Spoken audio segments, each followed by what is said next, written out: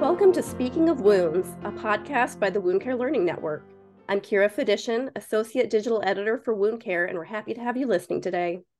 Just as a reminder, this podcast isn't intended as an informational tool for medical professionals and is not intended to diagnose or treat any medical conditions. Our guest today is Dr. Hamid Khoja, Chief Scientific Officer for Fibrobiologics, a biopharmaceutical company focused on fibroblast cell-based therapies, and he'll be speaking with us today about the use of fibroblasts in wound healing. Welcome to the podcast. Thank you very much. It's a pleasure being here. Could you just take a moment and introduce yourself to our audience and let us know a bit about your experience and your current work as it relates to wound care? Certainly. My name is Hamid Khoja. I'm the Chief Scientific Officer at Fibrobiologics. We are a startup, about 3 years old. One of the clinical indications that we are very interested in pursuing is acceleration of wound healing, and we can discuss that a little bit further. I have significant experience in research and development of products in genomics, epigenomics, and proteomics, and I migrated into clinical applications just a few years ago when I joined Fibrobiologics. Great. Well, let's jump right into it. So it seems like there's a lot of attention given to stem cells and regenerative medicine these days.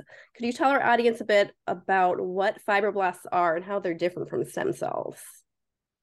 Certainly. So fibroblasts are one of the most prevalent cells in the human body. If you can imagine, they are responsible for building the extracellular matrix of all your tissues, all the tissues in the human body. So they are very prevalent. They're in every organ, in every tissue system known. And they have three specific characteristics which are very important, and you find some of these characteristics overlap with stem cells.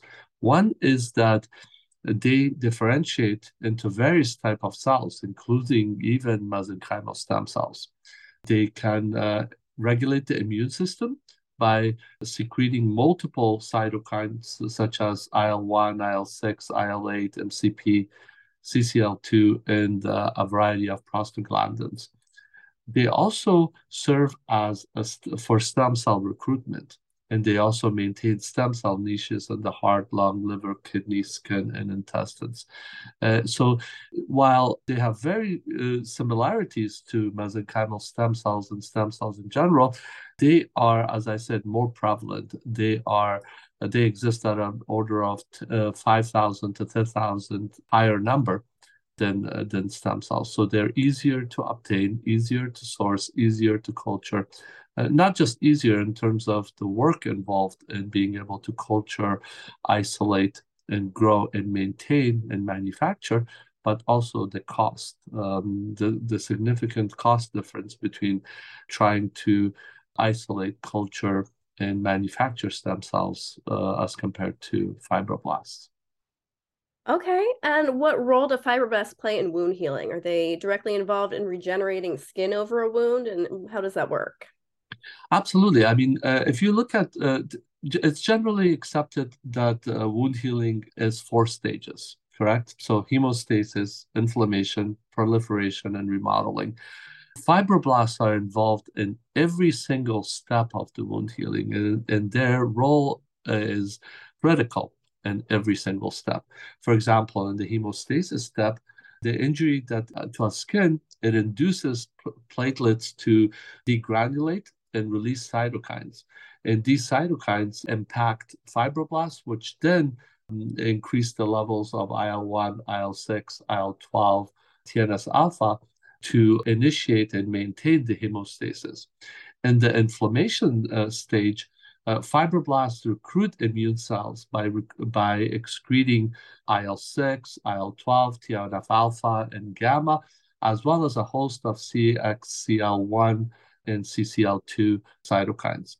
In the proliferation phase, they contribute to the angiogenesis and tissue granulation by secreting VEGF, FGF, angiopoietin, and thrombospondin. They also produce the MMPs that are required to break the fibrin, and also, of course, their major role create new extracellular matrix and collagen matrix. And they also enable the migration of other cells that are associated in wound healing, such as keratinocytes, basal epithelium, that are required for angiogenesis and epithelialization. In the remodeling phase, fibroblasts, they differentiate into myofibroblasts, which aid in the contracting and closing of the wound. And they also secrete more complex extracellular proteins as the wound is healing, which strengthen and rebuilds that damaged skin, but also to control scarring that typically occurs when that stage, the fibroblasts are not working properly. So very critical roles in every step of the wound healing process. I see. So could you tell us a little about the animal model studies you've carried out with fibroblasts and diabetic wound healing? What's the data been showing so far?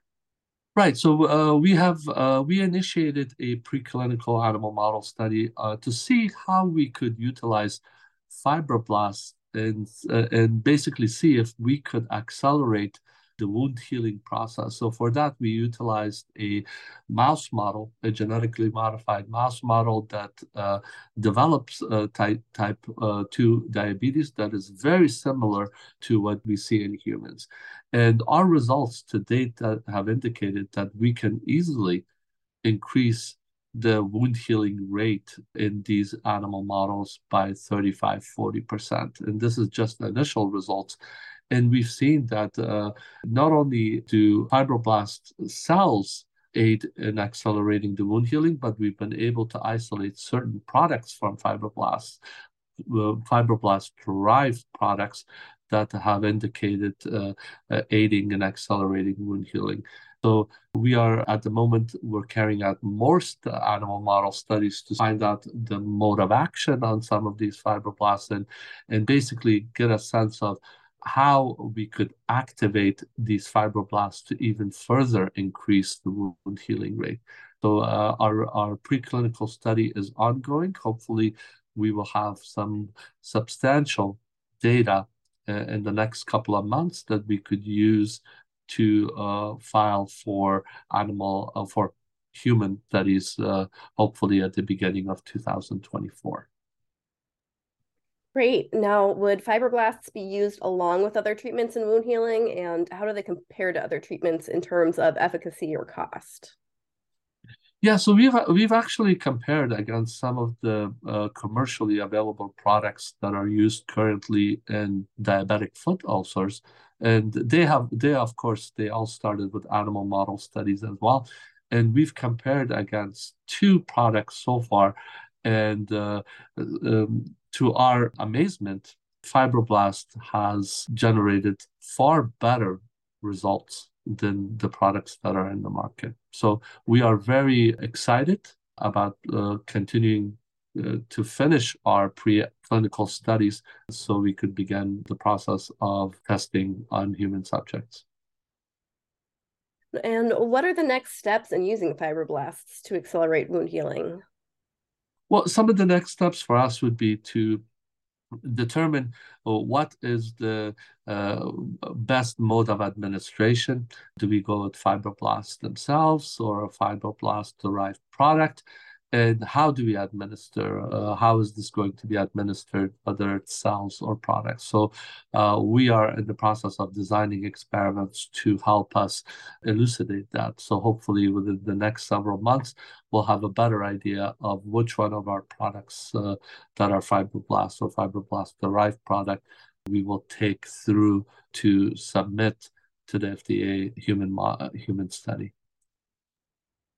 Great. And I think you mentioned a little already, but what are your thoughts on the timeline for human trials for wound healing?